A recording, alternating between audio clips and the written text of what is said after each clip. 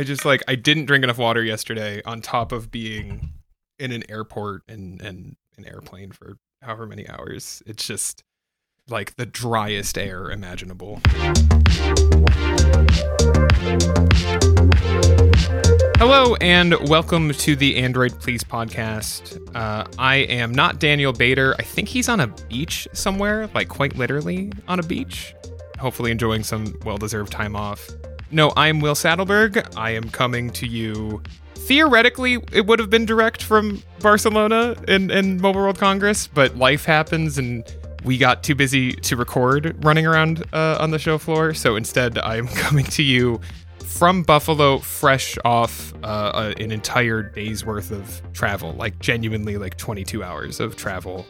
But I am joined by two guests who were there with me in person like 48 hours ago, which is exciting. Do you guys want to introduce yourselves? Because we've got one returning guest, one new guest, and I think that's fun. I think that's a cue that I should start. Hi. Yeah, go for it. Hi, my name is Manuel. I'm the Google editor at Android Police, and I was at MWC with Will and Dom. And I am Dom. I'm the commerce editor. I am nowhere near a beach. I guess if we had actually done this in Barcelona, we, like Beta, could have been vaguely beach adjacent. Instead, I am in very, very, very wet grey London right now. Oh yeah, and I'm in Berlin. Yes, yeah, and I genuinely was, as I was telling these guys, was treated to a snowstorm the second my plane landed last night in Buffalo, but it's gonna warm up like tomorrow and be like borderline summer weather on Monday here. It's all over the map. But yes, next year we should record this at the beach in Spain, I think is the right way to do it.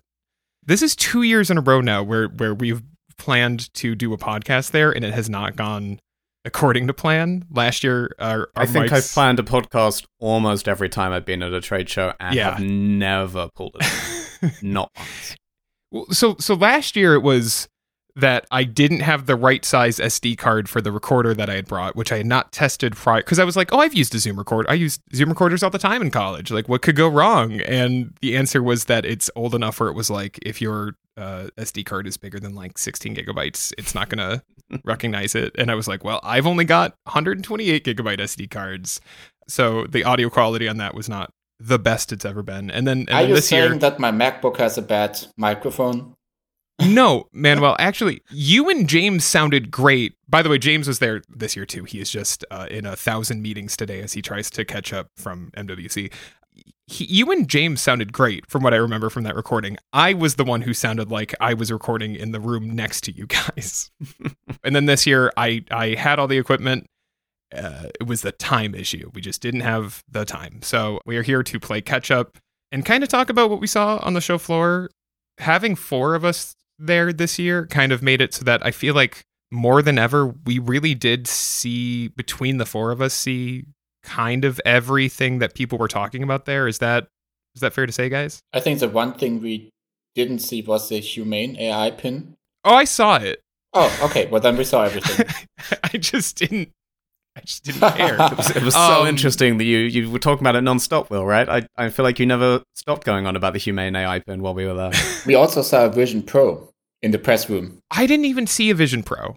I saw a second one at the airport. I saw two across the trip. I saw a photo someone took of someone using a Vision Pro on the show floor, but I didn't get to see one. And honestly, I'm a little upset because I thought I would see a bunch of them there, and I didn't. It was kind of bizarre because they're obviously not available to buy in Europe, and for me it was like the first time I saw someone walking around with it and walking to the press room, and everybody was like turning their heads after the person. It was the whole press room watching this guy. I mean, that was probably what that guy wanted, to be fair. So yeah, MWC, a big, I don't know if it was bigger than last year actually, like in terms of news. Like it was kind of a weird year. Like all of the news was weird in a way, right? It wasn't what you would have expected. We had a couple like not basic, but like standard smartphone launches, right? Specifically global launches for like the Magic 6 Pro and the Xiaomi 14 Ultra. The Xiaomi 14, yeah, thank you. I was like, I'm forgetting another one. Yes, Xiaomi was there. But I feel like the second you walked away from like those few announcements, it like things started getting weird and you started hearing phrases like Barbie phone, right? Like Motorola bendable. Like it was a weird year. I'm curious. So we've got our awards on the site. I think the best way to kind of talk about the show at large is to kind of just run down what we think of 8 products. I think they're in here. Yes. Yeah. We ended up with 8. I think. Yeah. Yeah. So let's do that, and then we'll kind of do a wrap up of anything that wasn't included in here that we want to talk about, and then we'll call it a day because I think we're all tired. I'm tired. I know I'm tired. Oh yeah. And it's late for you guys. It is 11 a.m. here for me, so it's getting pretty late in the day for you. But the Honor Magic 6 Pro. Let's start with that. Manuel, you reviewed this? Yes, that's right. Yes. I edited this review, and I'm still unsure whether you did it. Manuel, you reviewed the Honor Magic 6 Pro, and that's probably as good of a spot to start if you want to tell us about the phone. So what's special about the Honor Magic 6 Pro is its battery. It's still a lithium-ion battery, but it basically exchanges the regular graphite anode for a silicon carbon anode, and that allows it to pack more energy in the same space as like a regular battery. And it can also run on colder temperatures where like lithium-ion batteries usually struggle with, as we all know from EVs. That's why this phone has a 5,600 milliampere battery. And I just couldn't kill the battery in a single day, which was like exciting. And I wish we had that on every phone. And I think that was my title for the review, because I genuinely wish we had it on every phone. But even beyond that, I think the Honor Magic 6 Pro is so far Honor's most polished flagship phone. It basically checks all the boxes. Like, it has a Snapdragon 8 Gen 3. It has Face ID and fingerprint sensor. It has a wonderful screen that basically jumps at you, like it's curved to all 4 edges. I know we're kind of moving away from this design, like the industry is kind of moving away from it, but like for people who still like curved screens, like the Honor Magic 6 Pro is a good bet. So like, yeah, I was genuinely all around happy with it. The software, like as so often with Chinese brands, isn't the best in the sense that it's very aggressive with battery life. So like, it's gonna try to suspend apps in the background, and that means that you might miss some notifications unless you dig into settings. And that's basically the one thing you have to be aware of with software. Other than that, it just takes some getting used to if you come from a Pixel or a Samsung, but like once you get used to it, you're used to it. So yeah, that's my takeaway. You passed the phone around at dinner one night, and I was taken aback by how nice the hardware felt, which I feel like has not always been true for Honor phones. Yeah, for sure. Like I personally just like this design much better than the previous one they had. It still looks the same. Like, it still has this big round camera bump on the back, at the top of the back, but it just looks more refined in a sense. Like, it just it looks like it's basically the most finished product so far, if you want to say it. Yeah, it looks a little more purposeful. On the Magic 5 Pro, it really did feel like they just threw 3 cameras into a ring and called it a day. And this time around, it does look like someone spent a while designing how they wanted that camera to look, and you can tell the difference. Right, yeah, that's a good description. This might be the first Honor phone that I'm kind of jealous, might be too strong of a word, but like, you know, wish that I could at least get my hands on in the US. That's a feeling I feel more about Xiaomi phones these days, just because of those cameras and like how excellent the hardware is on those. But like, it is interesting that I'm coming off, you know, like the S24 series, especially, and being like dying for anything new, anything fresh at the table, right? And it's there in Android, it's just not in the US, which I feel like is a big takeaway when you go to MWC, now that I've done it twice. Is just like, the smartphone world is so much larger than US consumers are aware of. It is just that none of that will ever make its way over here.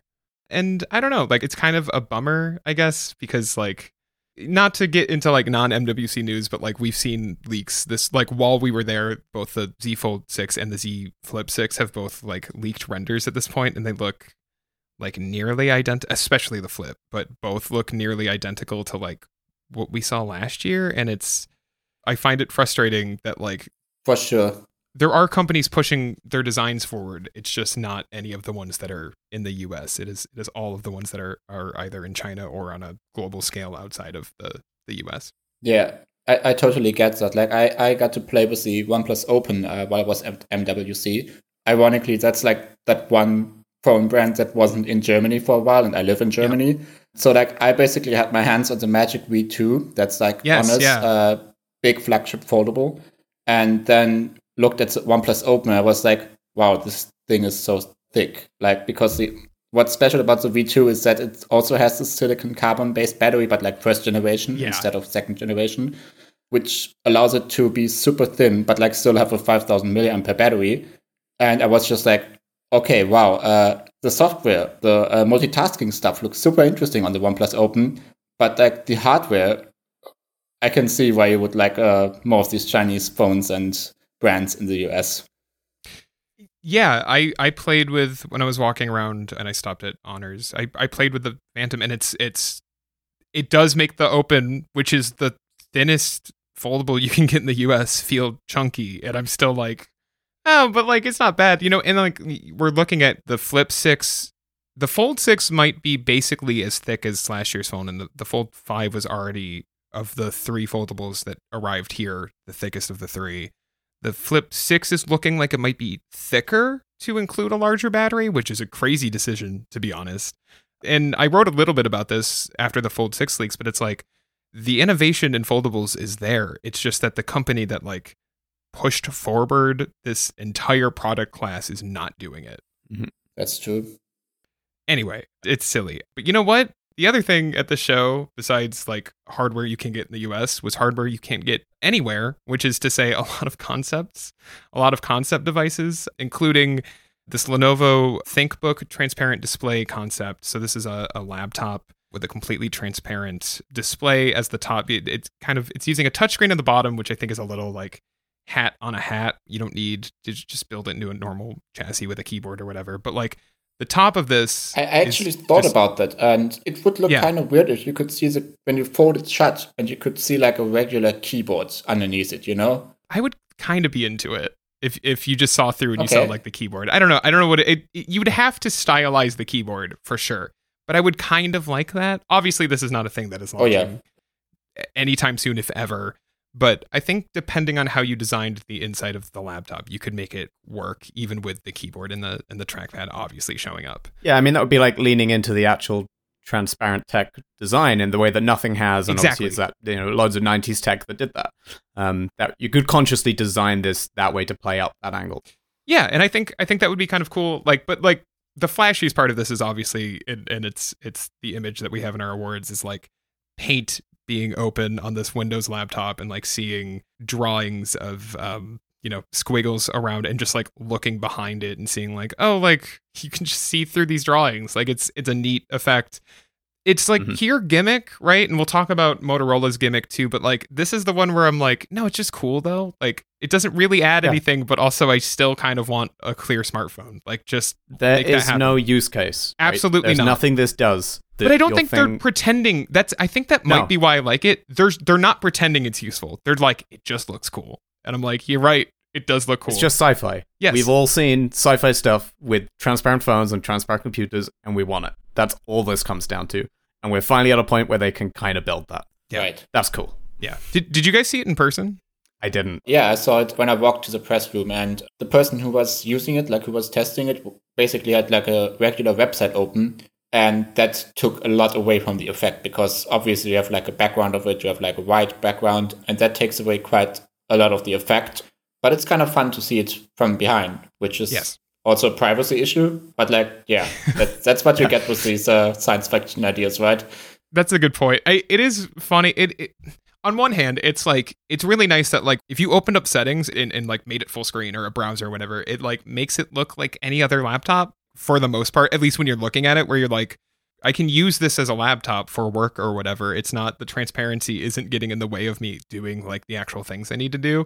But on the other hand, that does mean also that like, if you're not showing like your clear desktop or whatever, which like I have my laptop open and then also a monitor in front of me right now, and I have like, it's not like part of my desktop is showing through. Like I would never actually see that effect, which I guess takes away from it a little bit. But it does mean that like, should this ever arrive in an actual laptop, it would at the very least be, it wouldn't get in the way of you doing things.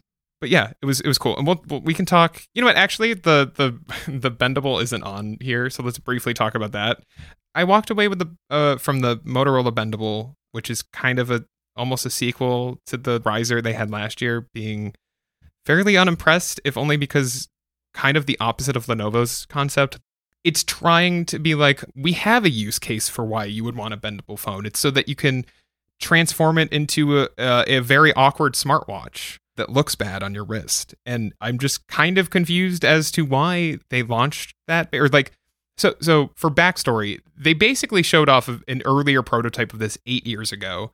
And it hasn't really, like, that was also the use case they had then. So this has been sitting in a drawer for 8 years, and they've thought of no other additional ways that like bendable tech could change your life beyond like transforming into a smartwatch using a like magnetic clasp, and the fact that it can kind of stand up on its own, which is like, okay, like pop sockets exist, so I don't know if that really matters.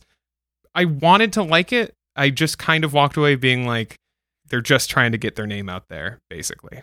Yeah.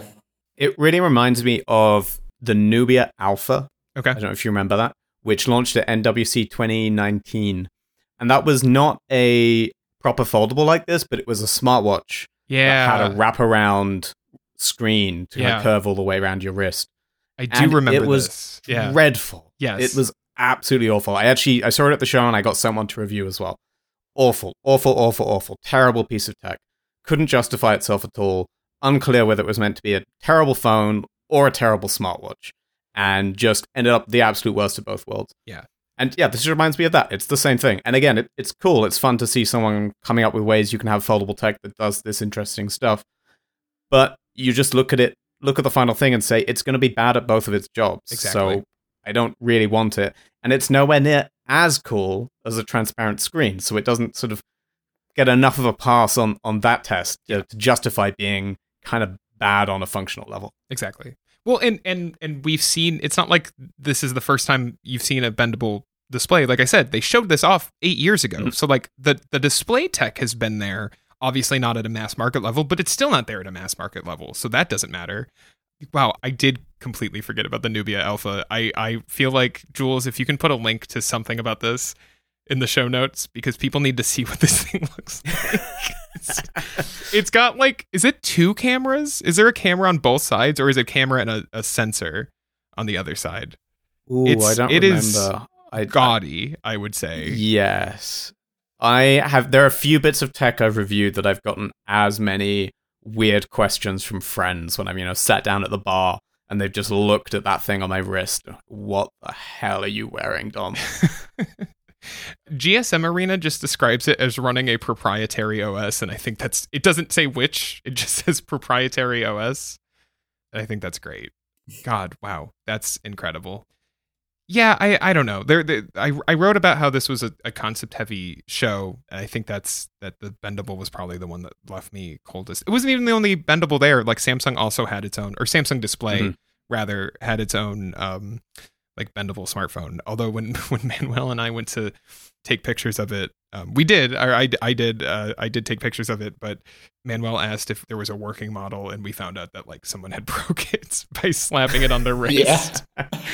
Like full slap band style. But I mean, it's like I kind of like thought about that, and isn't that a neat way to store your phone so it's not sitting in your pocket? Or am I overthinking? Well, so the Samsung one like was fully it was more rigid than the Motorola one. So like I think their goal was for it to just like a slap band like wrap around your wrist. Whereas the Motorola one like had this like awkward magnetic clasp that I guess would just be on your wrist when you took the phone off. It like if the phone shipped tomorrow, which would be silly. And I don't even think like the magnets would like, like their only real like use case thing, right? When we were getting demoed was like, oh, like you slap it on and then you go for your jog and you've got your phone on your wrist. And I'm like, one, do I trust those magnets to hold the phone for the full run? Probably not. Yeah. And like if that thing hits the ground, it's done. It's done. Yeah. 2, again, so the practicality of it, it's like, so I'm out for a run and my phone is wrapped around my wrist. What's going on the phone? It's playing music on my Bluetooth earbuds, and it's displaying like Strava or whatever running app I prefer. And that's probably about it. And like maybe I'm checking incoming notifications. And it's like the first 2, any smartwatch can do. with a lighter build that is not going to be at risk of falling off. And then the third one, any LTE connected smartwatch can do, like even without a phone nearby. So it would just be a worse smartwatch. Like that's really what it would come down to. Very similar to the Nubia device. So yeah. Speaking of Nubia, who saw the Nubia Flip 5G? That was me. Yeah. Okay. Tell me about it. I looked at it too. I did not see it, so tell me about it. I mean, it's just one of what ended up being a whole string. I think there were 4 different companies that came out to MWC this year with cheap flip phones, which would all be a lot more exciting if Motorola hadn't gotten there first last year with the regular Razr. Yeah, regular or the Razr Minus, I think everyone decided to call it. But the Flip 5G is clearly just going after that market. It obviously won't launch in the US, but it's going to launch worldwide and coming in at $600, which, or the equivalent in other markets, which again would be really impressive compared to the $700 Razr price tag if it wasn't that the Razr has literally never spent a day of its life at $700 and has been $500 since day one, because that's really they were like, it's an early $500 price. Like if you buy early, you get it for $500, and it's like it's like when you go to it's when you go to a gaming any game store, any store that sells video games, and you see like the day one edition of a game that came out 2 years ago, and you're like, yeah, okay, I'll buy and it's like marked down. It's like, yeah, I'll buy the day one edition, sure. Yeah, it is interesting to see how many flip phones like took over. Yeah, they're almost everyone like clearly wanted to prove they can make these now. Yeah, it's the way of saying, hey, look, we can do a foldable too. We can do an exciting phone. We're not a boring company. Even Energizer, whose whole shtick when they come to these things is to make these phones with enormous, silly, comically large batteries. They had one this year with, was it 28,000 milliampere battery or something? Oh, the big. They also then threw out a flip phone. And why would you need an Energizer flip phone? With a surprisingly small battery, considering that's like the whole brand. It's 3,000 and something milliamperes on their flip phone. It's not even like an average flip phone battery. It's a small flip phone battery. Yeah. Very strange from them. The Nubia Flip also reminded me a lot of the Techno Phantom V Flip, which launched late last year, down to the very similar outer display that's circular, and basically the same strategy, like launch a cheap phone and get into the market with that, like basically try to capture that market that like Samsung, for example, hasn't gone into just yet. And I think both of these, in the few markets where they're sold alongside the Moto, are still technically cheaper when you look at the original price. Although I think the Razr Minus at this point is basically down to the same price as these new phones. So that's a lot of competition. Yeah, and I think we gave this an award, not really because the Flip 5G in and of itself is super exciting, and I don't know how you'd really go and pull the Nubia flip phone apart from the Doogie, apart from the Blackview, apart from the Energizer. These are all very similar devices with very similar specs. But it's just kind of nice to see a whole wave of companies coming into this space and a whole wave of companies coming in and trying to push the entry-level price down further.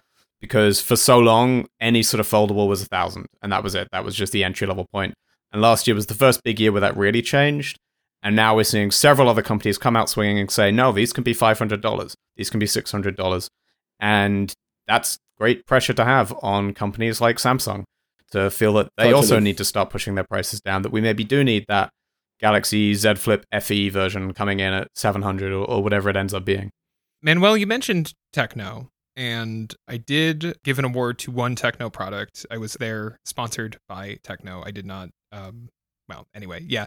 The thing that caught my attention the most at Techno's booth was not any of their phones necessarily, or even their like concept rollable. Like again, like we talked about how many concepts were there.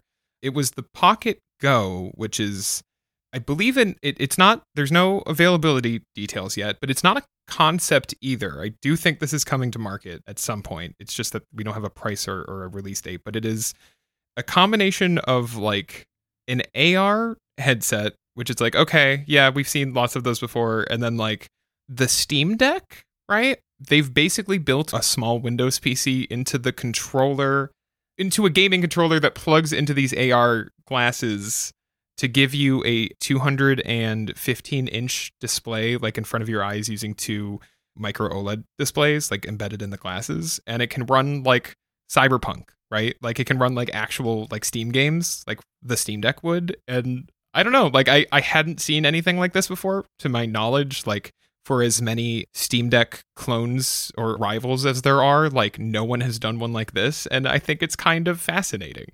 Totally. Like this, I have to be honest, like I basically totally missed this one, and I'm kind of excited by it, like based on your description. Yeah, Techno is like, I feel like a brand that kind of came out of nowhere a year ago with their cheap foldable, and they've been trying to like ride the brand awareness that they have made while also, still more or less selling devices in the markets that they were already selling in, right? Like they announced like a $230 like gaming phone. That was their big standard smartphone announcement this year, and that's not going to come to a lot of the markets that we cover.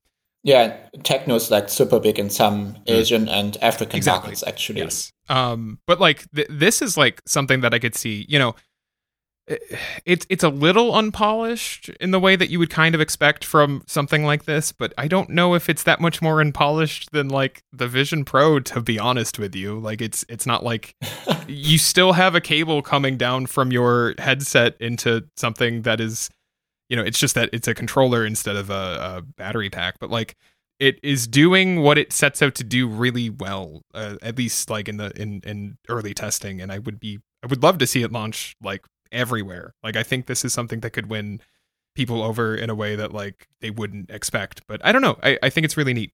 Yeah, totally. It's a great idea. Mm-hmm. What else? So we've got two Xiaomi products. We've got the 14 Ultra and then the Pad 6S Pro.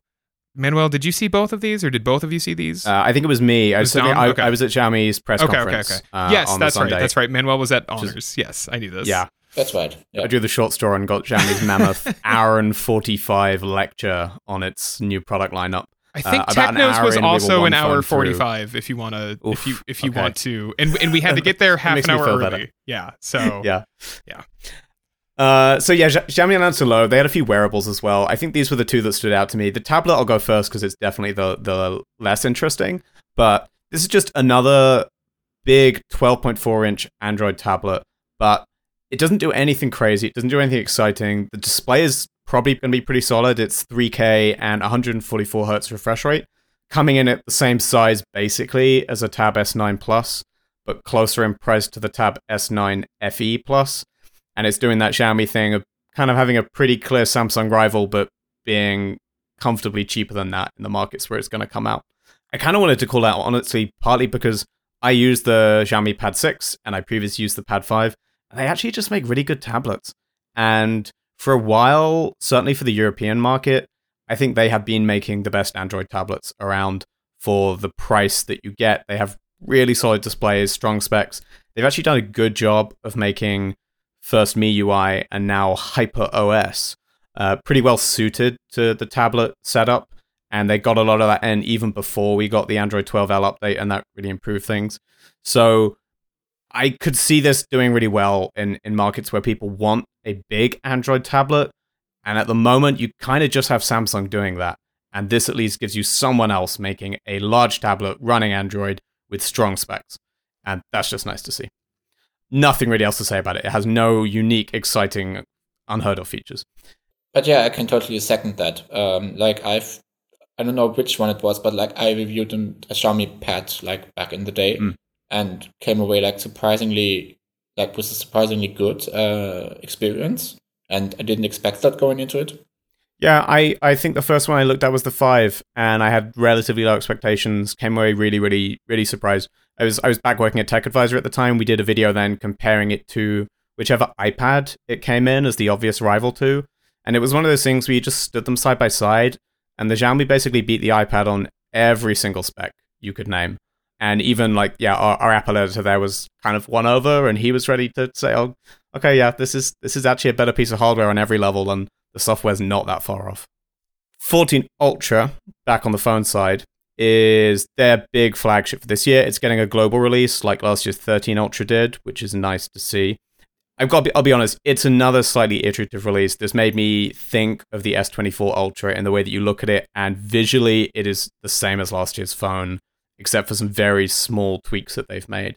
Where I'm in a bit more forgiving of the iterative stuff here is that the big change they've made is to the main camera. And if you're going to be iterative but only kind of change one thing, that's one of the best places you can spend that R&D money, especially when what they're doing here is not fixing what was bad in the 13 Ultra, they're leaning further into its strengths.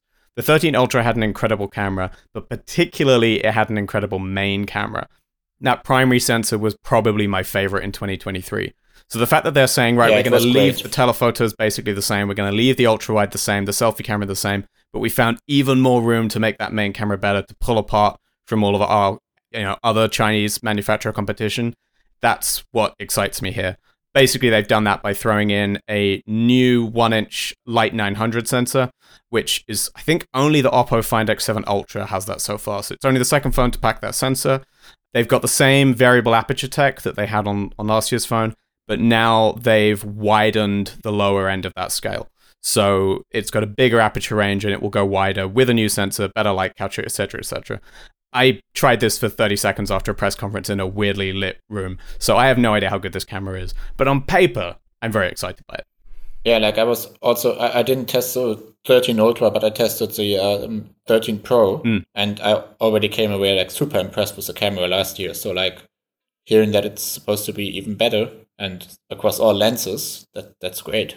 Honestly, the 13 Ultra was nearly the phone I kept using for most of last year. And the only reason it wasn't is because I reviewed a Chinese handset, and trying to run the Chinese software is just a constant war of attrition, and it was too frustrating, and I gave up. But I was very sad to give it up because the camera hardware and the camera experience was so excellent. And that's coming from someone who's kind of been all in on Vivo phones for their cameras for a long time. And last year was the first year Xiaomi made me think maybe they'd come out ahead. And I'm excited to see if they've managed to win that battle this time around. I remain so frustrated that, at least to my knowledge, and I feel like I would know, there is no phone in the US that has a 1-inch sensor. Like, no. Still. And it's driving me crazy. Like, I just want, like, the option. I don't know. I really was hoping Samsung would swap to a 1-inch sensor with the S24 Ultra, and they just were like, no, actually, we don't care. You're going to get. I was surprised because it's been a couple generations now of the big Vivo and Xiaomi and Oppo phones using them. They're not brand new anymore. Exactly. I really thought, I was like, this is the year where Samsung will finally deem it appropriate to switch. And like they were like, what if we make as few changes as possible to this phone? People still buy it. It's got titanium though, so they can sell it on that. So we've got 2 wearables left on this awards list, and I've accidentally saved it so that it was a product none of us have reviewed, that Taylor reviewed for the site, and the Galaxy Ring, which James, who is not on this call, was the one who spent, I think, the most time around it and asking questions. Is that correct? I stood near James while he did that. Okay, good. So. Listen, that is secondhand knowledge. Let's briefly talk about the OnePlus Watch 2. So this launched at MWC. I was at a briefing for it on, oh God, I think it was Sunday. Who knows? What is time?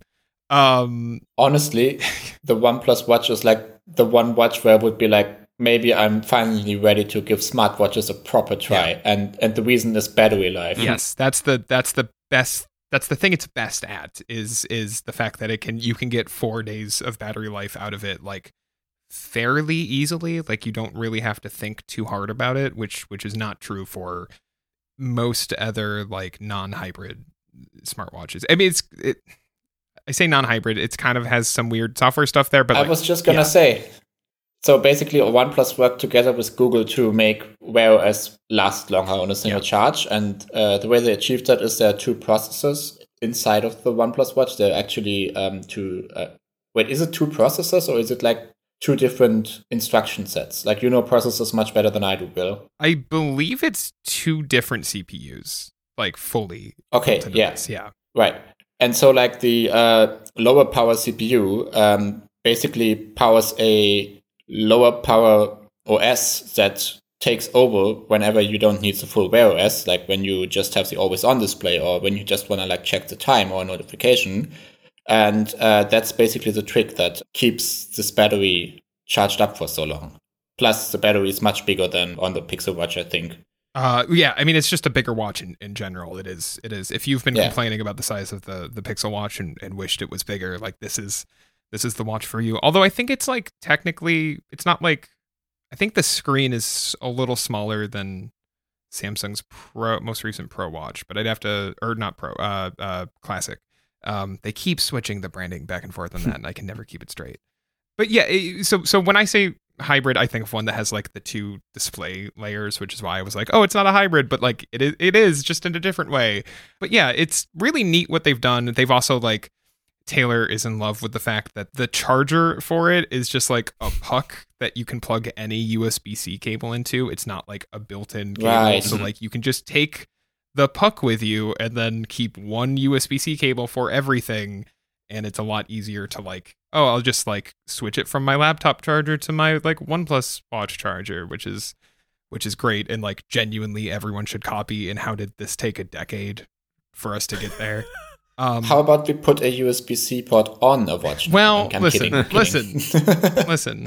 Along with 2 cameras, I think, and then we'll be good. It is a weird device in some ways, I would say. It is not like this is... So Taylor gave it a 7 out of 10. I would say go read his review. It's very good. So I did not get to test this. Taylor reviewed it for us, but I feel like every other person I was around this week like had one. And I've been in group chats where they've been talking about it for 2 weeks, and I would say that the cons list on Taylor's review is exactly what I've heard from everyone else, which is, first off, the rotating crown on this watch doesn't do anything. It is not linked into the software. You can rotate it. Like, it'll physically rotate. It doesn't a rotating crown? I mean, yeah. You can spin it. It is essentially a fidget toy built into this watch, I would say. Which is funny, and they should fix that. They should figure out how to do that. The other thing is OnePlus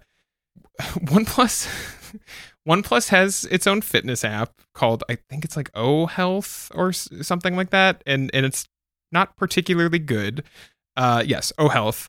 It's not a particularly good app, but I think what is worse is that as you burn calories, it starts telling you an equivalent of what you've burnt. So it'll be like, you've burned 0.8 slices of pizza, or it loves saying egg tart, which is so funny because that's okay, sure. We're all thinking about egg tarts at all times, but it'll say like, you've burnt 2 egg tarts, which is just great.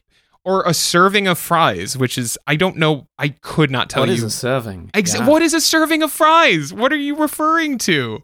So it's not great, and frankly, I think proves that maybe OnePlus did not talk to anyone about what eating disorders are, because that is, it's one thing for people to stay away from calorie counting applications because it can trigger that kind of stuff. It is another thing to have it built directly into the watch that when you can't turn it off, and it's just constantly telling you the amount of food you've burnt.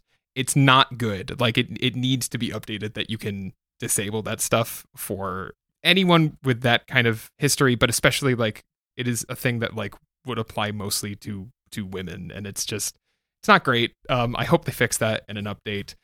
But yeah, so it is not a perfect watch. It is certainly much better than the first OnePlus watch from a few years ago.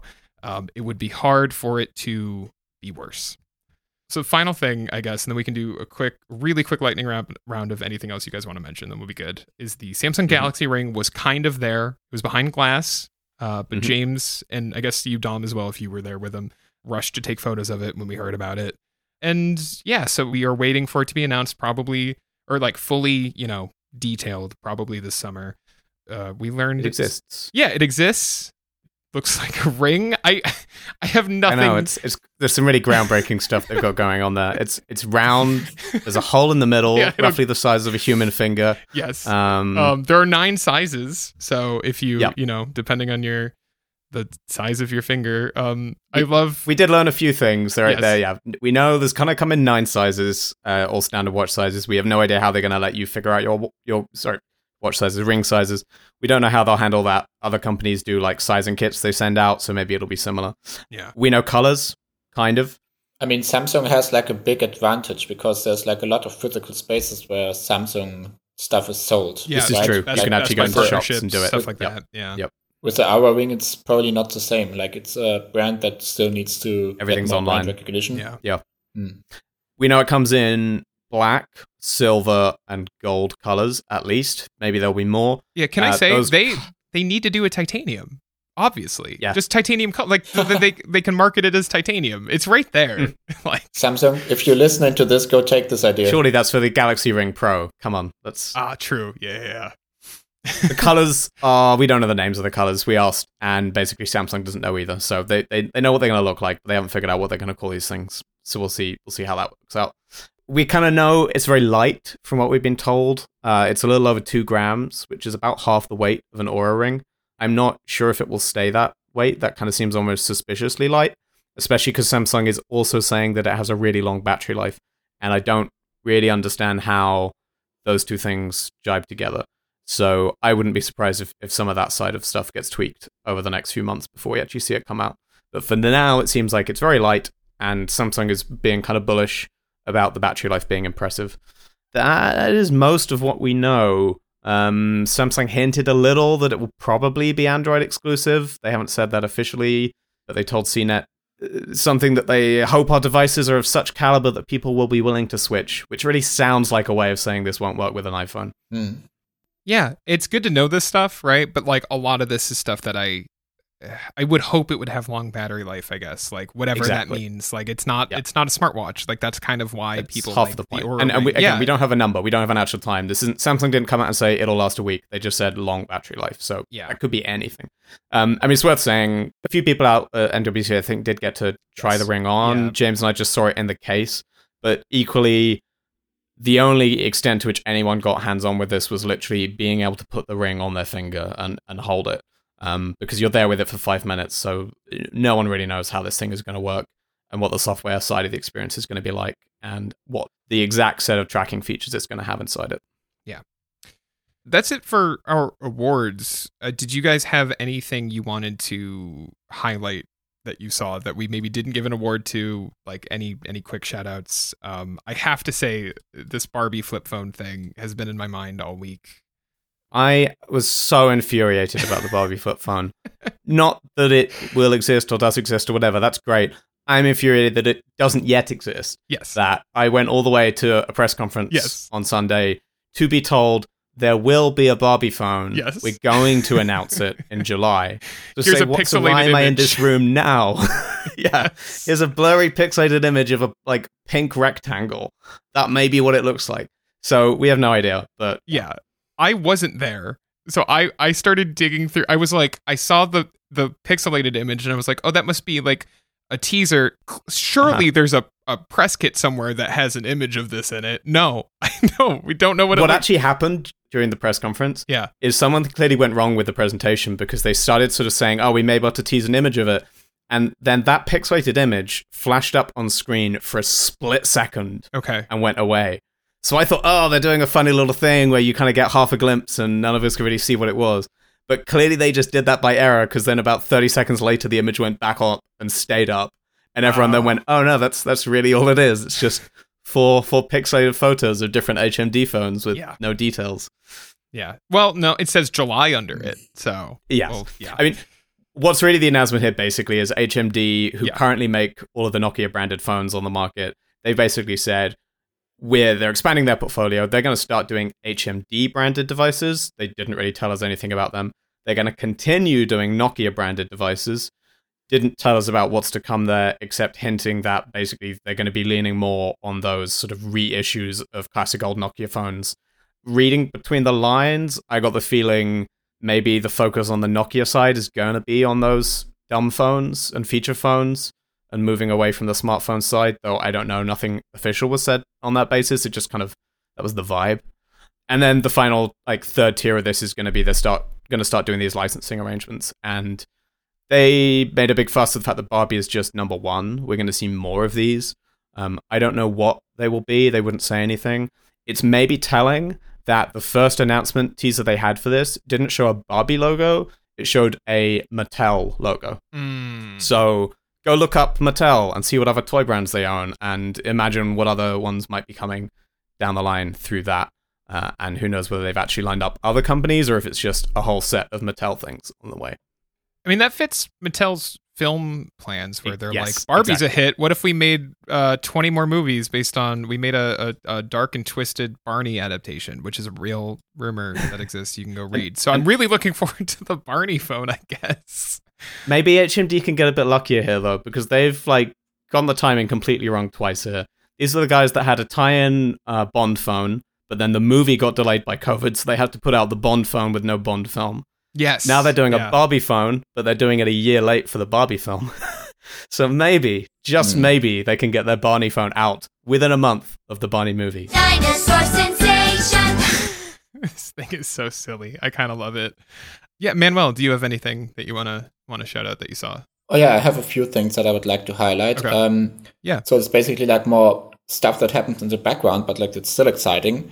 So at MWC, there was this company called MetaLens. Yeah. And they introduced a new so-called Polar ID biometric authentication system. And the pitch is basically that it's smaller and less expensive than Face ID on the iPhone, but just as secure. They showed me a prototype and showed how it works. Like the iPhone, it doesn't work with like a 3D printed mask. It doesn't work with an image. It can like clearly identify the real person rather than like the copy. But like it basically fits in a regular hole punch camera. Like you don't need that whole array stuff. And the way it achieves that is its technology can see the polarization of light. So it doesn't need this IR blaster as the iPhone needs.